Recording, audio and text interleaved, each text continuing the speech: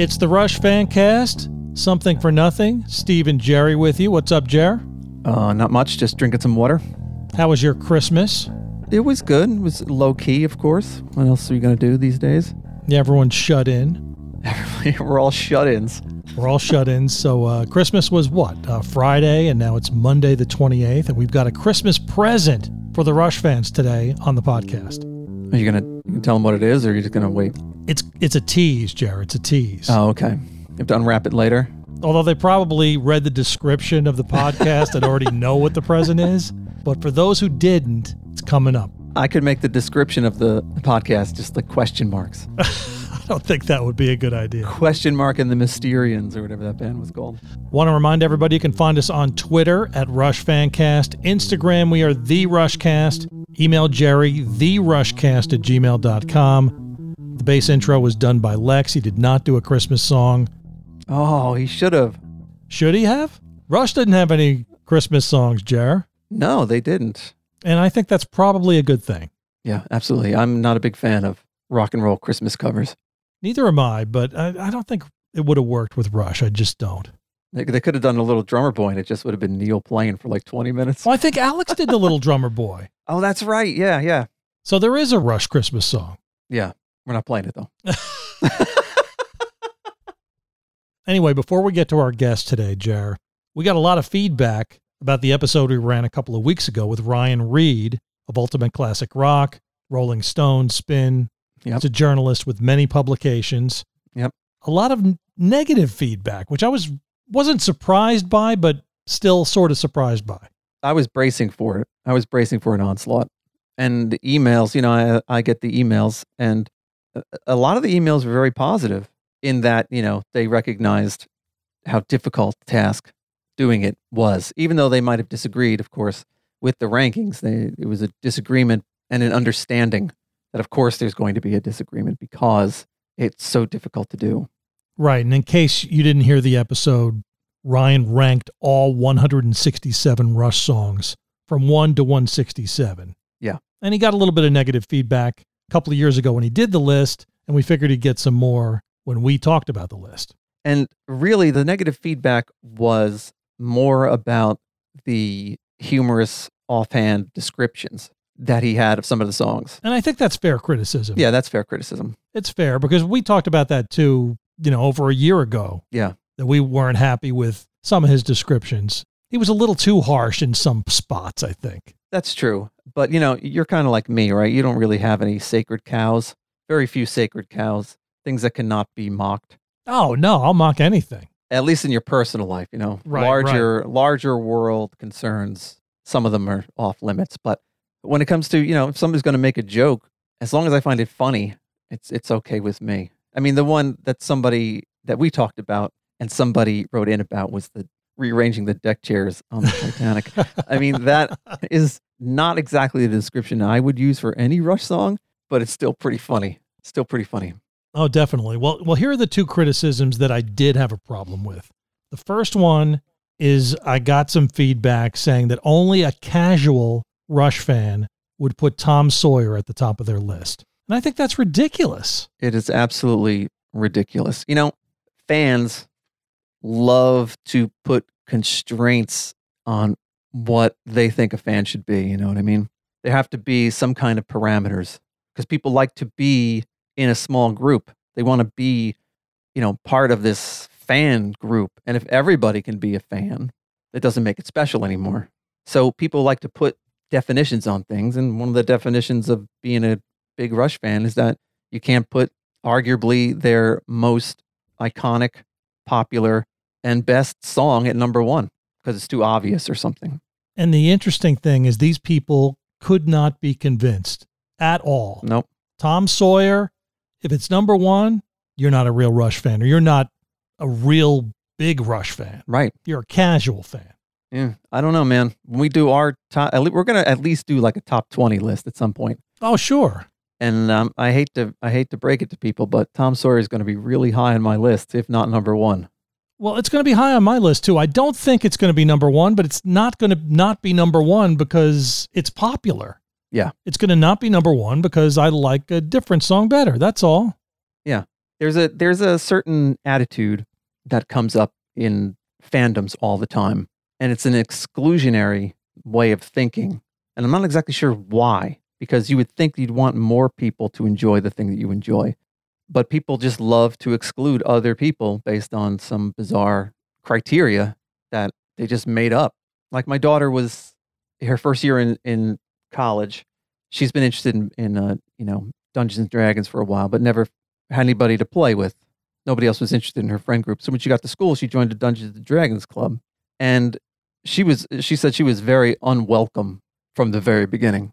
She was one of like 3 girls in the room of like 30 or 40 people, and she said she could just tell that everyone just looked down on her. She felt very uncomfortable because they were just so unfriendly about the whole thing. Because she was a girl.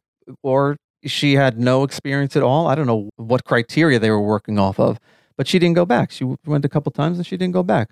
And to me, that's a shame because she was interested enough to go to this meeting just blind, and the people there could have welcomed her, showed her exactly how to play, and she could have been a lifelong player of this obviously popular game, but not now.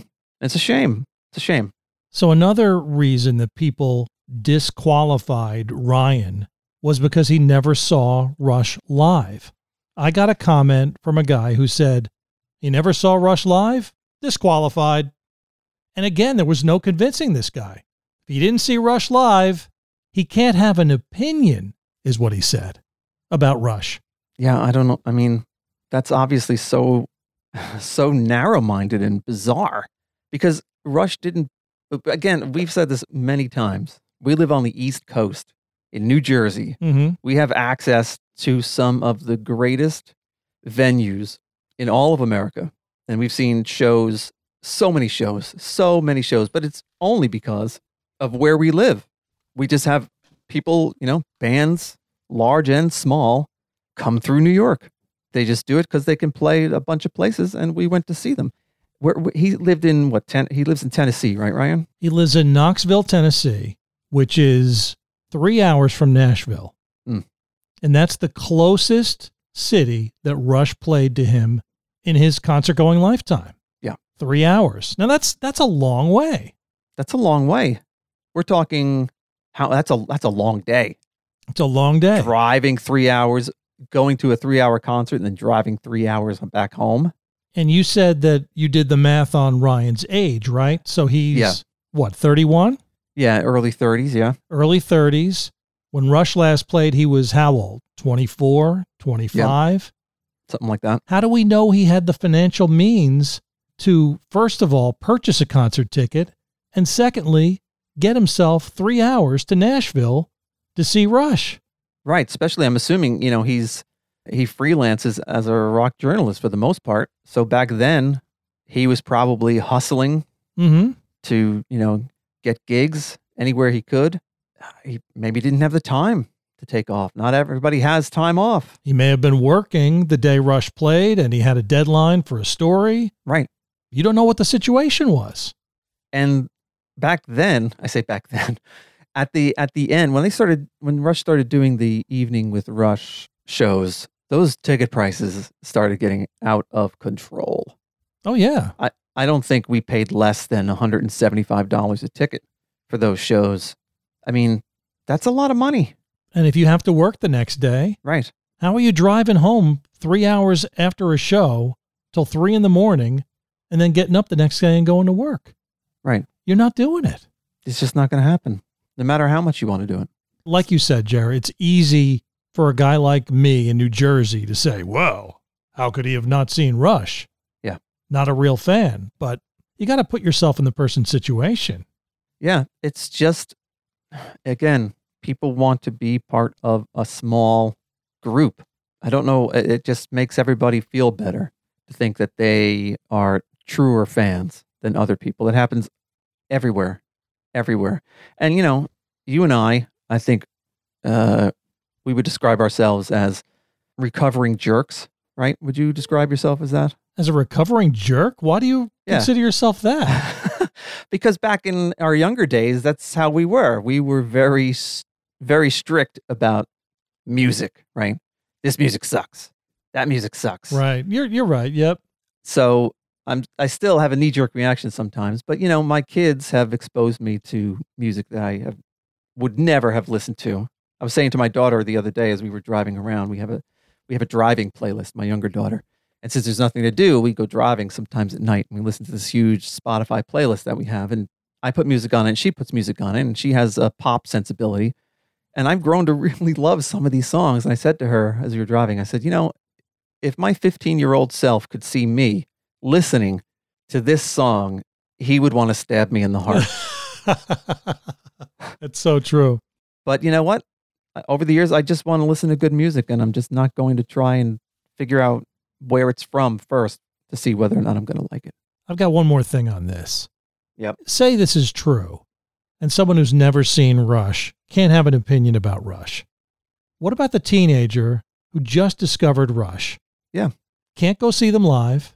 Nope. Can that teenager grow up to be a rock journalist and then write about Rush? Right. Of course they can. What about the Beatles? Right. Who's seen the Beatles didn't tour after 65 or 66? That's a great example. Everybody has written about the Beatles, and nobody saw them live after 66 or whatever it was. Most people who write about the Beatles have never seen them live. So we just have to discount their opinions about the Beatles. I guess, obviously, right? It's ridiculous. Ridiculous. It is ridiculous. Anyway, we could talk about this for an hour, but we've got a fantastic guest today, Jer, on the Rush Fancast, a Christmas present for our listeners. She's a media historian, radio consultant, associate professor of communication and media studies at Lesley University in Cambridge, Massachusetts. And she's responsible, Jer, for us being Rush fans, really. That is absolutely think about it. 100% true. I did this. Donna Halper, welcome to the Rush Fancast. Oh, what a pleasure to be here. Of all the places I'd rather be, Bermuda is one of them, but yours is fine with me. We're number You're 2? not taking place in Bermuda, are you? No, but I could change my background if you like. Okay. Well, we're very honored to have you here. We'd like to start, Donna, at the very beginning. Tell us about the moment that you first dropped the needle on Rush's debut album. What was going through your mind in that moment? Well, first of all, the thing that people always are surprised at is you don't remember the exact moment?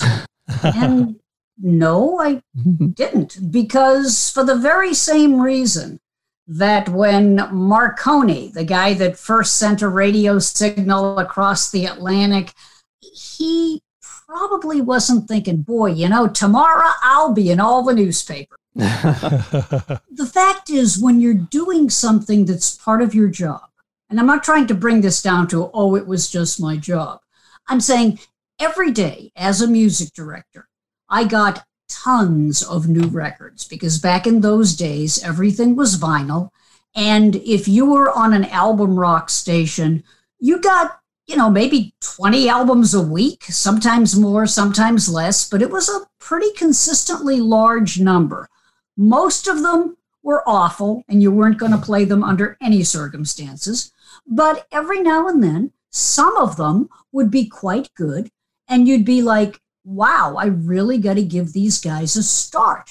Now, as a music director at an album rock station, the first thing I'm looking for is songs that fit our format, okay? So if it sounds like, Frank Sinatra or Barry Manilow, the chances are it ain't right for us. Second thing I'm looking for whenever possible is a long version. Now, this has been mistold, thanks in large part to a DJ out in California who completely misinterpreted what I said. So let me be real clear. Back then, the way radio stations were, there's no automation, there's generally not a lot of tape, there's no digital, it hasn't been invented yet. And so if you're on the air at night, you're generally by yourself because everybody has gone home. And if nature calls, and nature would call, unfortunately, that happened a lot. And as a music director, my job was to make sure that A, people had the best songs, but B, that they also had some evening songs that were longer if they needed to go. Because every DJ's worst nightmare was hearing the click, click, click as the record ran out, and you're still, doing what nature has asked you to do, and you can't get back there. And so we had a lot of long songs, which were jokingly called bathroom songs. So I'm looking for a long song, and I dropped the needle on Working Man. And the moment I heard it, I knew it was a perfect record for Cleveland. What I didn't know, and people to this day are like, well, didn't you realize? No, I didn't realize. And the reason I didn't realize that one day Rush would have a star on the Walk of Fame or have, Umpty Fumpty gold records. No, I didn't realize that at all. And the reason I didn't is because as a music director, you're getting so many records in and you think some of them are great and the listeners can't stand them. And then there's other records that you think are just the worst thing that ever happened to the history of music, and the song goes on to be number one. So there's no way of predicting it. Every band has songs that you listen to that song and you go, oh my God, that's a hit. And you're the only one who thinks so. And there's other songs you listen and it's like, why did they even record that? And it becomes number one. So there was no way of predicting. Just because I like Working Man, there's no guarantee. And I knew that, okay? I mean, I'd been at this for a while and I understood that. But I still had this feeling about the song. I just felt that people would react to it. And in this case, I was right. Long story short, what I was thinking when I first opened that manila envelope that came from my friend Bob Roper up in Canada. First of all, I was thinking, I wonder why Roper is sending this to me. I wonder if it's on his label, because we got imported versions of records all the time. But the second thing I was wondering was, am I the only one that thinks this is a really good song? Mm-hmm. And as it turned out, no, I wasn't the only one. But as I said, if you had told me back then that 40-something years later, I would still be in touch with the band, I would be friends with their families, I would be friends with the people that are friends with the friends with the friends, and I'd still be on podcasts, webcasts, TV, radio, telling these stories and talking about the love that we all have for this band who have changed so many people's lives. If you had told me that day when I opened that record that all of those things would happen, I would have been really skeptical. So in so many parts of our lives, things have to intersect exactly in order for them to work out in any kind of way.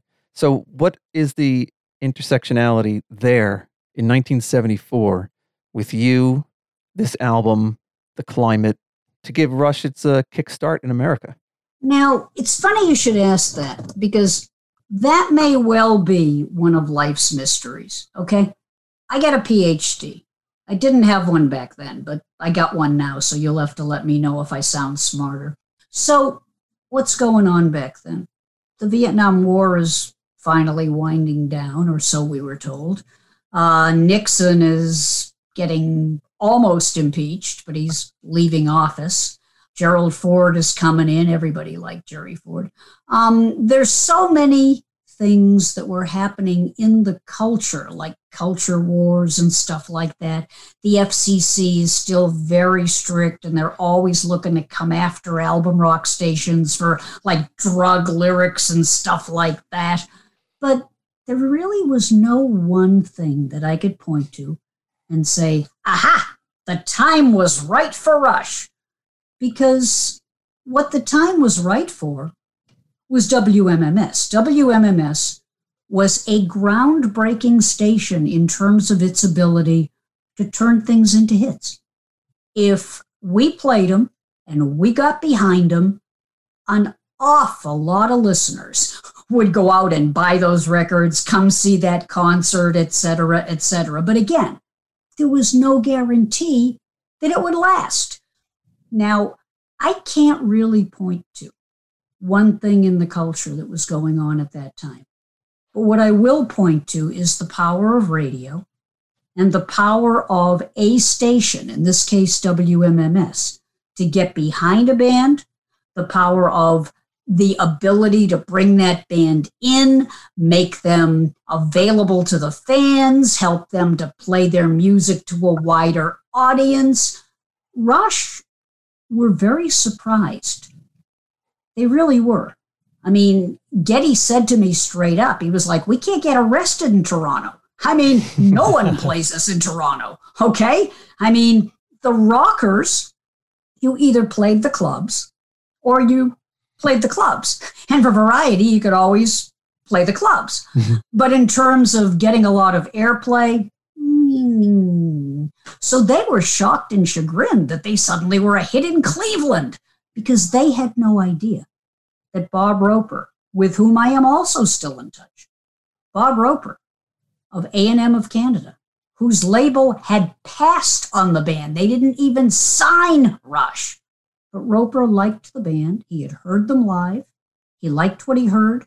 He thought that maybe the album wasn't ready for prime time, but he thought the band had possibilities. And so in an act of altruism, he sent me the record. He didn't have to. He didn't get paid for doing that. Neither did I. We just both believed in good music. And he wanted to give him a shot, and I wanted to give him a shot. But the guys in the band, they had no idea. This was all just one nice person sending it to another nice person who sent it to, And the next thing you know, Rush are in Cleveland doing a live concert. And then the next thing you know, they're signed to a U.S. record label. And the next thing you know, they get Neil, God rest his soul, and on and on and on. All completely unexpected and all in large part due to the power and the influence of WMMS. Now, Donna, can something like that happen today? You're a radio consultant. Can a radio station break a band today? Is that possible? No, not usually. And here's why.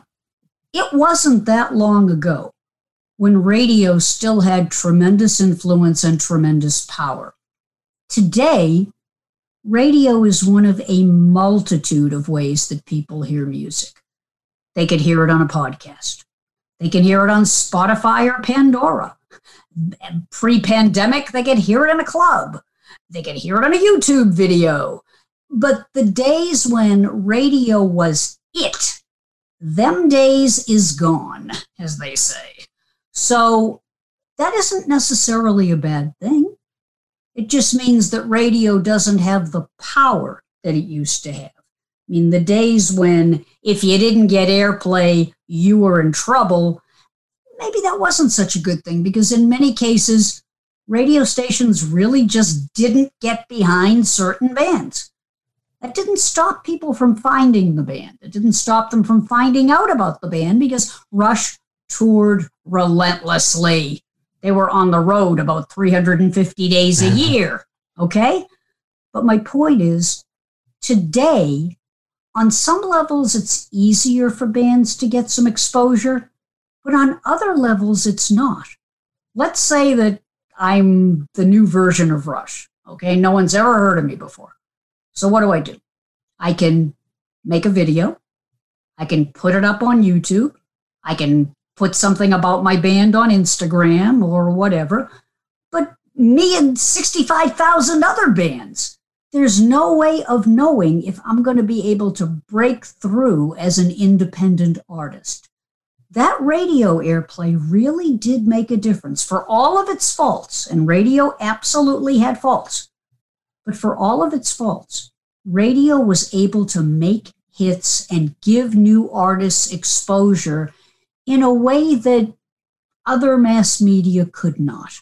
Now, I'm not one for looking back on the good old days with any nostalgia.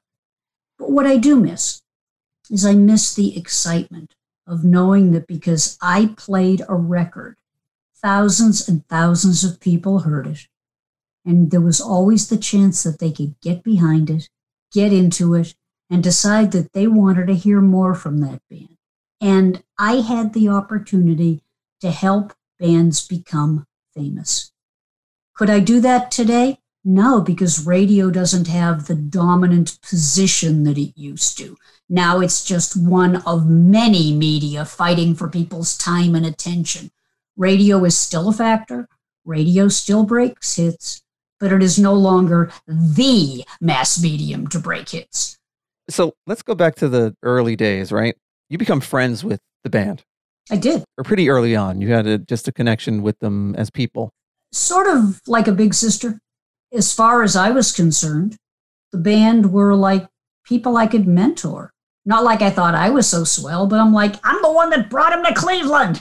So I kind of felt a little responsible for them. And we became friends, and we're still friends, and we're still in touch. And I feel profoundly grateful about that. When they stopped needing a big sister and were able to like pretty much do what they needed to do, and they had great confidence in themselves and they understood the industry, then I just was a friend and continued to fight for them and continued to defend them when the critics attacked them, and worked real hard with a group of people to get them a star on the Hollywood Walk of Fame, and worked real hard to persuade the judges at the Rock and Roll Hall of Fame that it was long past time to induct them. And basically, whenever silly rumors would come out, I was one of the people that would kind of get out there and bat those rumors down. And I'll give you an example. After Neil passed, God rest his soul, there was some online rumor from some talk show host, who will remain nameless, that Geddy and Alex were going to reunite the band and find another drummer. And I'm like, hey, no, that's not a thing, okay? Because if you saw Beyond the Lighted Stage, which I'm sure we all did, Geddy said very clearly, if there's no Neil, there's no Rush. And Geddy is a person of his word. Now, do Geddy and Alex keep in touch? Yes, absolutely. Would they like to collaborate on something? Sure. But they're both really busy. They both have all kinds of projects going on. And they've been using the time to like spend it with their families and stuff like that. Watch their grandchildren, etc. These are family men. And yeah, they've talked about collaborating on something, but getting the band back together and picking another drummer in your dreams. And so I got in touch when I saw that floating around the internet. I got in touch with their management, and I'm still in touch with them too, and said, would you like me to go online and just squash this? And they said, sure, go right ahead. And I did. And I was real clear with people. I understand you'd like to see the band get back together. I'd like $1 million and a pony. Okay. Trip to Bermuda would be wonderful. And you guys said you'd give me one, and you haven't come up with it yet. But the reality is they're not getting back together. They're not bringing in a new drummer. What they are probably going to do at some point is do something for charity. I would not be surprised if that happened. But a regular basis with a regular band and let's get back out on the no. And if anybody tells you that that's what they're going to do, they're speculating. So to this day, I do keep in touch. And I'm profoundly grateful that I still have that relationship. Are we close friends? No. Okay, they live their life, I live my life. But do we still keep in touch? Oh, yeah, absolutely. And I'm very proud of that. And I want for them peace, health, happiness. And when I say peace, I mean they've been through a lot. They were very close with Neil. They loved Neil like a brother. That was like nothing that nobody expected. I mean, yes, they were there through his journey, but till the very end, you always hope that someone's going to recover, okay? I mean, I'm a cancer survivor. We're taping this on a Wednesday. If I make it till Friday, I will be 6 years cancer-free. As I've said many, many times, my grandmother had the same kind of cancer I did. She only lived to be 44. I'm 73. Look at how a generation and a half later, look at how far we've come. But sadly, there are other kinds of cancer that just, they get nothing for them. Neil fought bravely. He fought every step of the way. And the other guys and their families, they were with him. They were standing up for him. They were respecting his wishes and keeping it out of the media and keeping it out of the press. So yeah, I wish the guys peace because they've been through a lot this year. Losing someone that has been like 45 years, 46 years of your life, that's tough. And knowing there's not a lot you can do, that's even tougher. So like I said, the sense that I get is the guys have taken the year to really just reconnect with the simple things. I mean, Geddy has talked about just watching his grandchildren, spending more time with his mother. His mother is elderly. Who knows how long any of us have with any of our loved ones. So yeah, I'm just happy that they're out there. I'm happy they're healthy.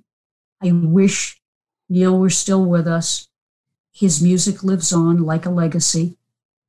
I just don't know what else to tell you beyond the fact that the friendship that I have with the guys has changed over the years, but the fact that it's still there at all, I feel profoundly grateful. And back in earlier days when Neil joined the band, your relationship to the band, like you said, as a big sister, what were your immediate kind of feelings about John Rutsey no longer being in the band? Were you concerned that, this might be the end of the band? No, I really wasn't, because I understood what was going on. One of the other things I spent years doing is batting down the rumors that Rutsey was a drug addict. He was not a drug addict. He really wasn't. He was a diabetic who didn't take care of himself. And I'm not saying anything to insult his family or loved ones who are still with us. He was a kid at the time. He was 18. They didn't have all the fancy schmancy stuff they have today to take care of diabetes. I got a friend who's a diabetic. He's a doctor, for heaven's sake, okay? I mean, he's in surgery for hours at a time. I mean, he wears a little monitor thingy that lets him know when his insulin is low. They didn't have any of that back then. You kidding me? If you had diabetes, you had to go to the hospital and get your insulin if you were severely diabetic, okay? There was none of this like you just give a little finger stick and then you take... It was a very complicated process for adults, let alone for an 18-year-old who liked to party. The kid wasn't taking care of himself. He wasn't doing the stuff that he needed to do to be healthy. And the other two guys knew it. The other two guys in the band, as much as they loved Rutsey, they knew. They wanted to go on to the next thing. They were suddenly happening in Cleveland. And the idea of just being a 3-chord bar band, they wanted more than that. Not that there was anything wrong with it. It got them to the next level. But they were already thinking about what the next thing was. Not that they were planning on throwing Rutsey under the bus. But he had health problems, and they needed someone who was a very strong songwriter, somebody who could take them to that proverbial next level. So they were already thinking about what the next thing was. Now, I can't read their minds, so I just know what they've told me over the years. And I don't think there was a conscious decision like, on a Wednesday, we're getting rid of him. I think it sort of evolved, that it was like, we can't always be near a hospital so that he can get his shots. We can't always make sure that he takes his medicine when he's supposed to. And he likes to party. And by the way, we're kids and so do we. So, they're all very young back then. And when they decided to replace Rutsey, I was not terribly surprised because I sort of figured that at some point they were going to have to make a move. And I'm sure it was difficult and I'm sure it was painful. And I know for a true fact that Rutsey was very bitter about it. Part of what he was bitter about was not just what happened with Alex and Geddy, but the hand that he was dealt. He wished he'd been dealt a different hand, particularly as the years passed and he saw improved treatments for diabetes, stuff that could have made his life a lot simpler. There are diabetics who are out there playing in rock bands even as we speak. My point is, when it happened, I kind of figured it was going to happen. I kind of figured it was inevitable. And when I met Neil, I knew, I didn't know him, but I knew that they wanted a certain skill set, a certain qualification. And Neil played drums kind of like Keith Moon. He was like sort of that like British sort of rocker. He could write lyrics. He was well read. I knew that that's what they were looking for. Now, what did we think of each other? He was really suspicious of me. Not because it was me, Donna, but because I had a pre-existing relationship with the guys in the band and he didn't know me. But we got along great once we got to know each other because we had something in common. We both loved literature. He came to my apartment in Cleveland, and we ended up talking literature. Imagine that. We liked the same play. He was a big Shakespeare fan. He liked King Lear. He borrowed a book of mine. He borrowed a copy of my Shakespeare King Lear paperback. Never did return it. Apologized to me for it in 2010 when we saw each other backstage. He invited me to come backstage and he kind of said, I still have your book. I'm like, yeah, and I'm charging interest. Hello, but it was actually a very interesting conversation because it was a conversation about what the play had meant to him back when he was like just barely out of his teens, when it was sort of an academic exercise, like great characters, great plot, loved her, hated him, great costumes, that kind of thing. But years later, he still was very, very impressed with the story of King Lear, and it was very personal for him. And I never did get the book back, but that was okay because, there have been other editions of it that have come out since. But my point is, once we found that we had things in common, no problem after that. He sent me a couple of postcards from the road. We didn't talk a lot, but when we did see each other, it was always cordial. We always had fun just chatting about whatever. But to be honest with you, the person I've always kept in touch with the most has been Alex.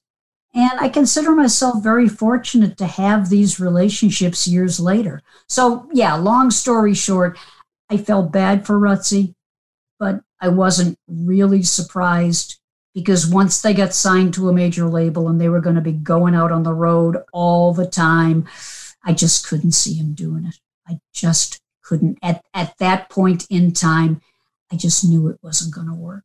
God rest his soul as well.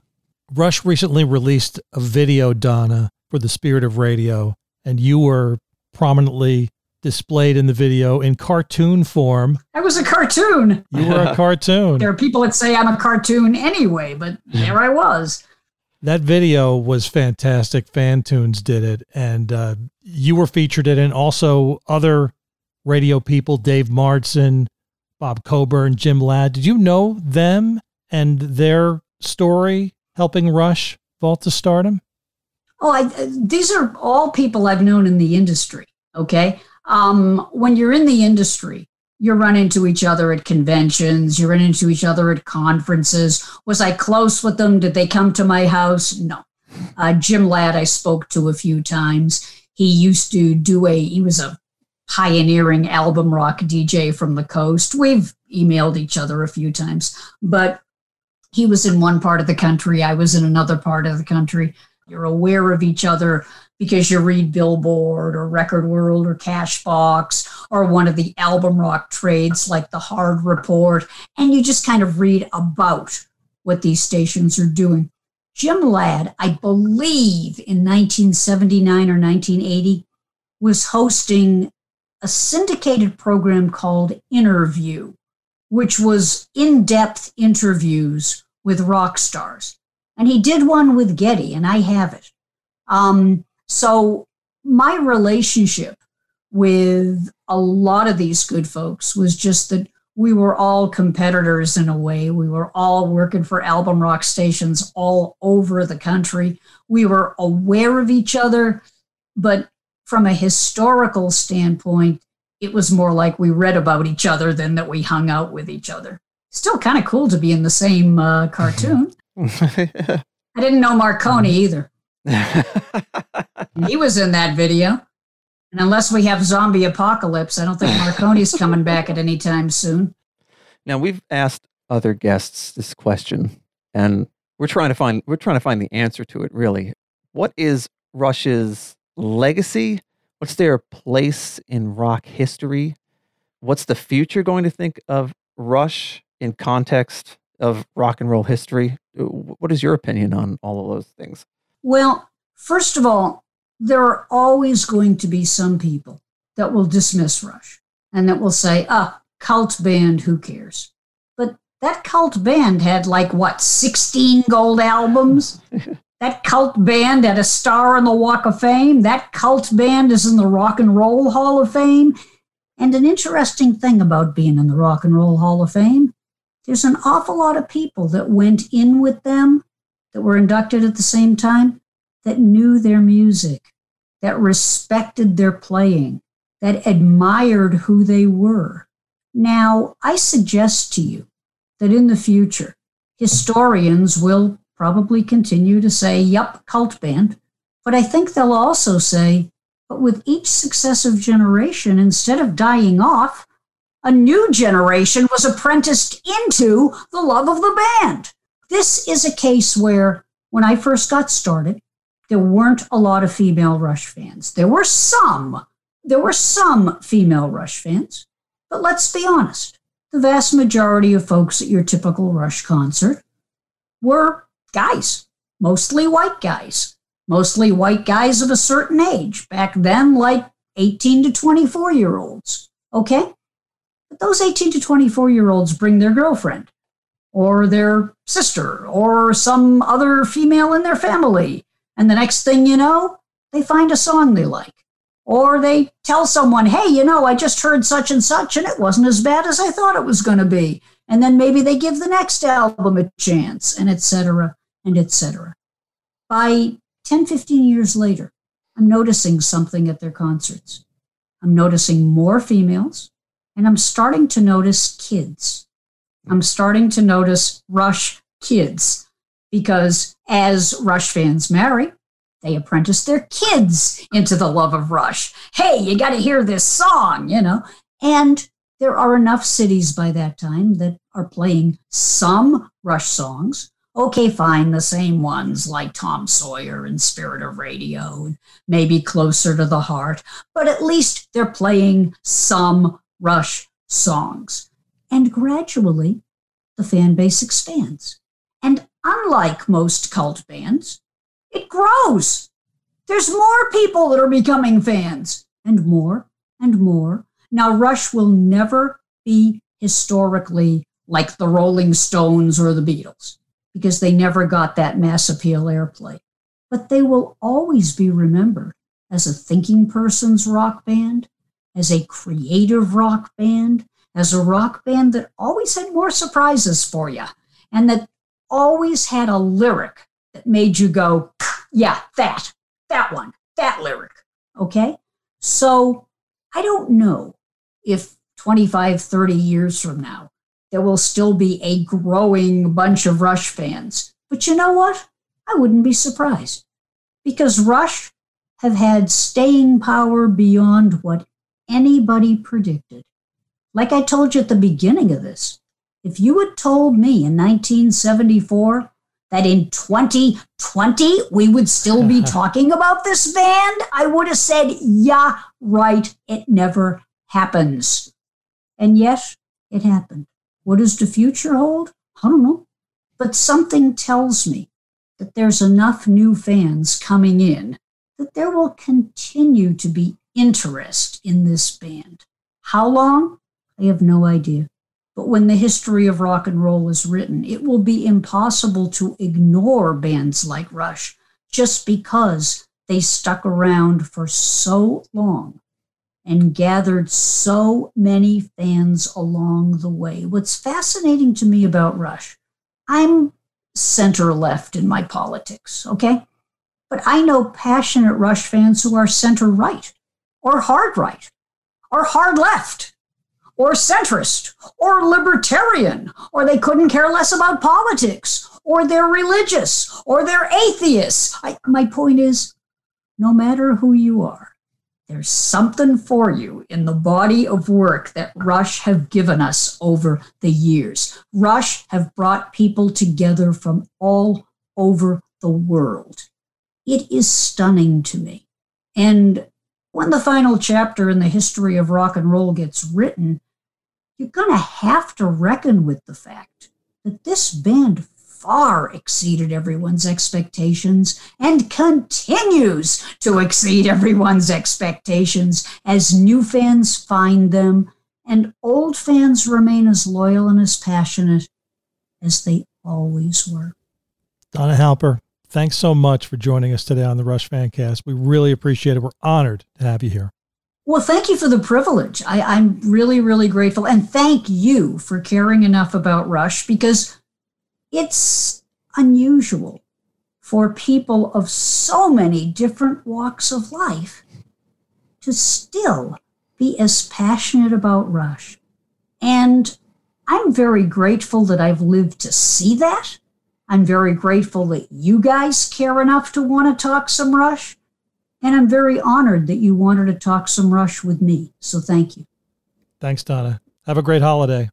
So, Jer, finally, we've had Donna Halper on the podcast. Exciting. Yeah, we've had a lot of requests over the months. When are you going to have Donna Halper on? Well, here it is. Christmas present for our listeners. That's right. That's right. So what did you think? Well, it's always interesting hearing her talk about the band. She loves the band. She loves the guys in the band. She's a fan and a friend. It's just fantastic hearing her perspective on things. Yeah, and the thing that jumped out at me is her answer to my question about whether this could happen again today, and it really couldn't. Yeah, I didn't know what she was going to say, but my feeling was that it could never happen again, given the, just like she said, the fractured nature of media in general today. 1 in a million shot, right? Yeah, one of those right time, right place deals happens sometimes, and we were all the beneficiaries of it. You know, since it's the holidays, Jer, I did want to thank a few people for their help over the past year, because we couldn't do this podcast without the help of a whole lot of people who have really taken care of us over this past year. Oh, absolutely. And without any kind of expectation of return on investment. They're just helping us because they love Rush and we become friends, and we just call them up and say, hey, can you help us with this? Can you guide us this way? And they're just like, absolutely. So first of all, Mark Irwin, who really got us started with the podcast and continues to be a champion of the podcast and help us out. Yeah. So thank you, Mark. Ryan at Rush Fans on Instagram. Jeez, yeah. This guy does so much for us. Thank you, Ryan. Ray Wozniak, who we call up all the time and say, hey, Ray, We do. What about this? What about that? We ask him questions all the time, and he's always so accommodating. Right. Always helps us out. And of course, there's Ed Stenger of the Rush is a Band blog, John Patuto of CygnusX1.net, Eric Hansen of Power Windows. We go to those websites all the time to get the information. We bring you on the podcast, and without them, we couldn't do the podcast. So not at all. And of course, all the guests, Jer, we've had on the podcast in the past year. We don't have time to run through all of them, but thanks so much to everybody who's contributed to the podcast over the past year and the people who listen. Yeah.